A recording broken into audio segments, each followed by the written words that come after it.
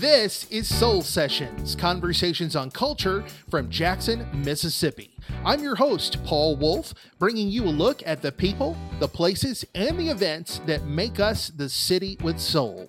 And on today's show, the director of the Smith Robertson Museum and Cultural Center in the Ferry Street Historic District of Jackson, Gwen Harmon. Gwen says their small but mighty museum is a great starting place to discover more about the civil rights story in Jackson, Mississippi.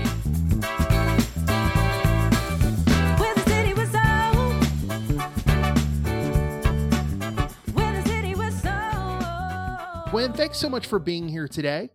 Thank you. It's a pleasure to be here. I want to know a little more about you. Give us just a glimpse and about the work you do at Smith Robertson Museum. Well, I'm a Mississippian. I was born and raised in Montgomery County, Winona, Mississippi, about an hour and a half from Jackson. I came to Jackson to attend Jackson State University and started my career here in my adult life. Got married here, started a family here. Worked in media in the Jackson, Mississippi marketplace for a number of years, and then I left in the '90s, and I've returned after that long hiatus. I've returned about 9 months ago to come in as the director of the Smith Robertson Museum and Cultural Center. I've had an extremely pleasant career. I've worked in museum industry before coming to Jackson, back to Smith Robertson. I was in Memphis, Tennessee for 15 years as Director of Marketing and Governmental Affairs for the National Civil Rights Museum there. Back here now at home, I consider Jackson my home, and it's nice to be back home. Yeah, the National Civil Rights Museum in Memphis is such an impactful museum. But, we were talking earlier, Smith Robertson, it's a city-owned museum, and it's one of those underutilized, overlooked gems of the city. Why is it so special? Everyone says that who visits for the first time. They say, I stumbled on you. I was on Yelp and somebody mentioned things we need to do when you're in Jackson. And I found you. And I'm so glad I did. This is it's small, but it's so impactful. I think what it does, it doesn't overwhelm visitors. We're 2 floors. It takes about an hour and a half to tour from start to finish. And it highlights those persons from Mississippi who were such a strong part of the civil rights movement in Jackson and in Mississippi, but who also impacted the national movement. And so I think when people come into the Smith Robertson Museum for the first time, or even second or third time, it's a sense of home. It's a sense of connecting with those characters in our exhibit space that they maybe have heard about, but they feel very much connected to them as human beings because they represent the everyday man and woman who just got up one day and said, I'm going to join this movement. I'm going to take a stand. I'm going to make a difference for my children. And the beauty of that is those people's children are still here. It's amazing for them to come, for a relative to come through the museum and say, oh, that was my teacher on the wall, or that was my mom's best friend. And that's like coming home. That's like a reunion. And you know how family reunions are in Mississippi. Anybody's welcome, and you're part of the family because you're there. So I think that's the beauty of the Smith Robertson. Especially special for the Smith Robertson Museum and for Jackson is the legacy of Medgar and Myrlie Evers. You have a special exhibit, one of the most extensive, dedicated to them, correct? It is. I'm really very proud of that exhibit space. It's the one I think that really tugs on the emotional strings, talking about a young man from his childhood in Decatur, Mississippi, all the way up to his death here in Jackson, Mississippi. And along that route, during the exhibit space, patrons get to learn about him as a child, as a young man, a young husband and father, and then as an icon. People may not know some things about him that we want to share in that exhibit space. And I think that's important for them to know. They know that Medgar was the first field secretary of the NAACP, and they know that he was assassinated in his home in Jackson, Mississippi. But they don't know a lot about him as a young college student, a veteran who got his college degree, who played football in college, who was on the debate team, who was he was like the Renaissance man of his day. He was Joe College and Joe Cool at the same time. And still, he had a burning passion to make a difference. He could have just said, I'm going to just do my job, get a degree, get married, and be quiet. But he just had this burning desire to make a difference. He always felt he was destined for something more. And I think they learn that when they go to the exhibit at the Smith Robertson Museum. There's a lot to learn at Smith Robertson Museum and Cultural Center in the Ferris Street Historic District of Jackson. You told me there are programs coming up where we can experience that history up close and personal during Black History Month, during February. Tell me more about that. Yeah, we're very excited to launch Black History Month 2022 with a special program we call Living History. Every Friday in February from 9:30 a.m. until 1 p.m., our visitors will get a chance to experience living history, characters brought to life with the tremendous talents of the Jackson State University Theater and Drama Department, who will take on some of the characters in some of our exhibit space. And that's all I'm going to share because it's a nice little surprise aha moment for people who've never done a living history experience. So I want them to come and just soak it up. They're going to walk away learning so much more about the history of some of the people as they were a part of the movement and who were a part of Smith Robertson's museum history, which they may not know as well. They didn't know. A lot of people don't know that it was not always a museum. It was actually the Smith Robertson School for Colored Students, started by a former slave. So we'll walk them from that point all the way through the 1960s.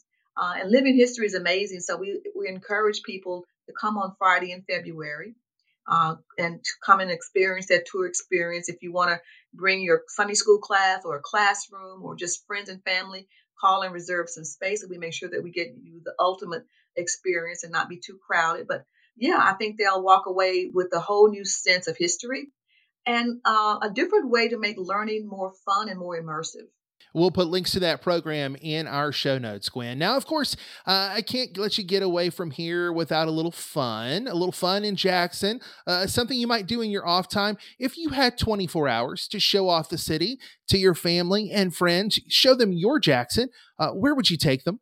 Well, I got to go back to where I started my brain power. That's my alma mater, Jackson State University. It's in the central part of downtown Jackson, and it's so funny because when I was a student there, my girlfriends and I used to walk from campus, believe it or not, to the Woolworth store downtown, and we know the history of Woolworth's lunch counter. So this was in the '70s, after the aftermath of all the sit-ins.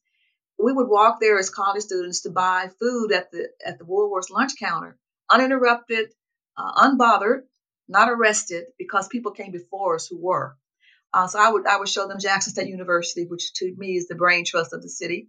I would definitely take them to the stadium. We have a really great football stadium. I would drive them to some of the most iconic neighborhoods. People don't know Jackson, Mississippi, as we know it. They see it in the movies portrayed as these neighborhoods that are torn down and houses or shanties and no culture and no class and no sense of pride. We have some tremendous neighborhoods here that represent the best of Jackson. I would show them some of the architectural designs of that. I would take them to Fondren. I think Fondren is our new hip place, and it's got a tremendous restaurants and shopping and a sense of just community. You can just park your car and walk from shop to shop or restaurant to restaurant. So I love Fondren, the Fondren district. Gwen, what makes Jackson, Mississippi so special to you? I could sound very cliche and say that people. Everybody says it about their hometown, about their city. I've moved away from here over 30 years ago. And the reason I moved back 30 years later is because there were people still here from 30 years ago that I felt still connected to, who hadn't changed, who hadn't moved. And I didn't have to do any kind of revamping in my own life. It was like I had been gone a couple of months and I came back and started reconnecting with people. So it's the people who stayed. There's an exhibit called Those Who Stayed. The people who stay in Jackson are special. They make the city what it is. They haven't given up. They're determined to see positive change and they welcome everybody. It's like a family reunion. They welcome everybody with open arms and love. And they want to teach others about the history of Jackson, Mississippi. They want to educate others about the strong attributes that we have as a city and people who care. And I've lived in several places. I've lived in Chicago and Florida and Memphis, of course. And whenever I mention and proudly say that I'm from Mississippi, people who've never been have this look of, oh, you what Mississippi? And one person said I could never go there, and I said, well, I would always ask why. Oh, the racism, the judgmental, the backwards thinking. And I said, racism does not stop at state boundaries. And I can name you 5 high-profile racial hate cases right now that didn't happen in Mississippi. And we have to teach people that. Mississippians, we have to stand up and say, George Floyd was not killed in Mississippi. Trayvon Martin was not murdered. If you go down the road, yeah, we have a history of that. But because I think our history is so rich in that, we don't shy away from it. We approach it, we attack it, and we want to change it instead of run away from it and hide from it and pretend it never happened. So Mississippians are proud to be Mississippians. And that's why I said the people make the difference in Jackson. We're proud to be Jacksonians, and we will stop you when you get a little bit too negative. We can say it because it's home and it's family, but you're not from here. Let me tell you the real points of interest when it comes to being a Jacksonian and living in this community. And we have to maintain that sense of pride of place. Nobody's going to do it for us. And the people who do come for the first time and leave, they are amazed. They're amazed at the food. They're amazed at the hospitality. The easy living, the stress-free living, the management of just having your life. You control it. You don't have to sit in traffic for 45 minutes a day trying to get to a job or just to go to the store. So they like that, and it's affordable right now, which is very important. Even though everything is skyrocketing nationwide, but living here is still pretty much affordable. So I say it's the wonderful people who have not given up, those who stayed. The director of the Smith Robertson Museum and Cultural Center right here in Jackson, Mississippi, Gwen Harmon, thanks so much for being here today. Thank you. It was my pleasure. Looking forward to more of these in the near future. Soul Sessions is a production of Visit Jackson. Our executive producers are Jonathan Pettis and Ricky Thigpen. To learn more about our organization and mission, head to visitjackson.com. I'm your host, Paul Wolf, and you've been listening to Soul Sessions.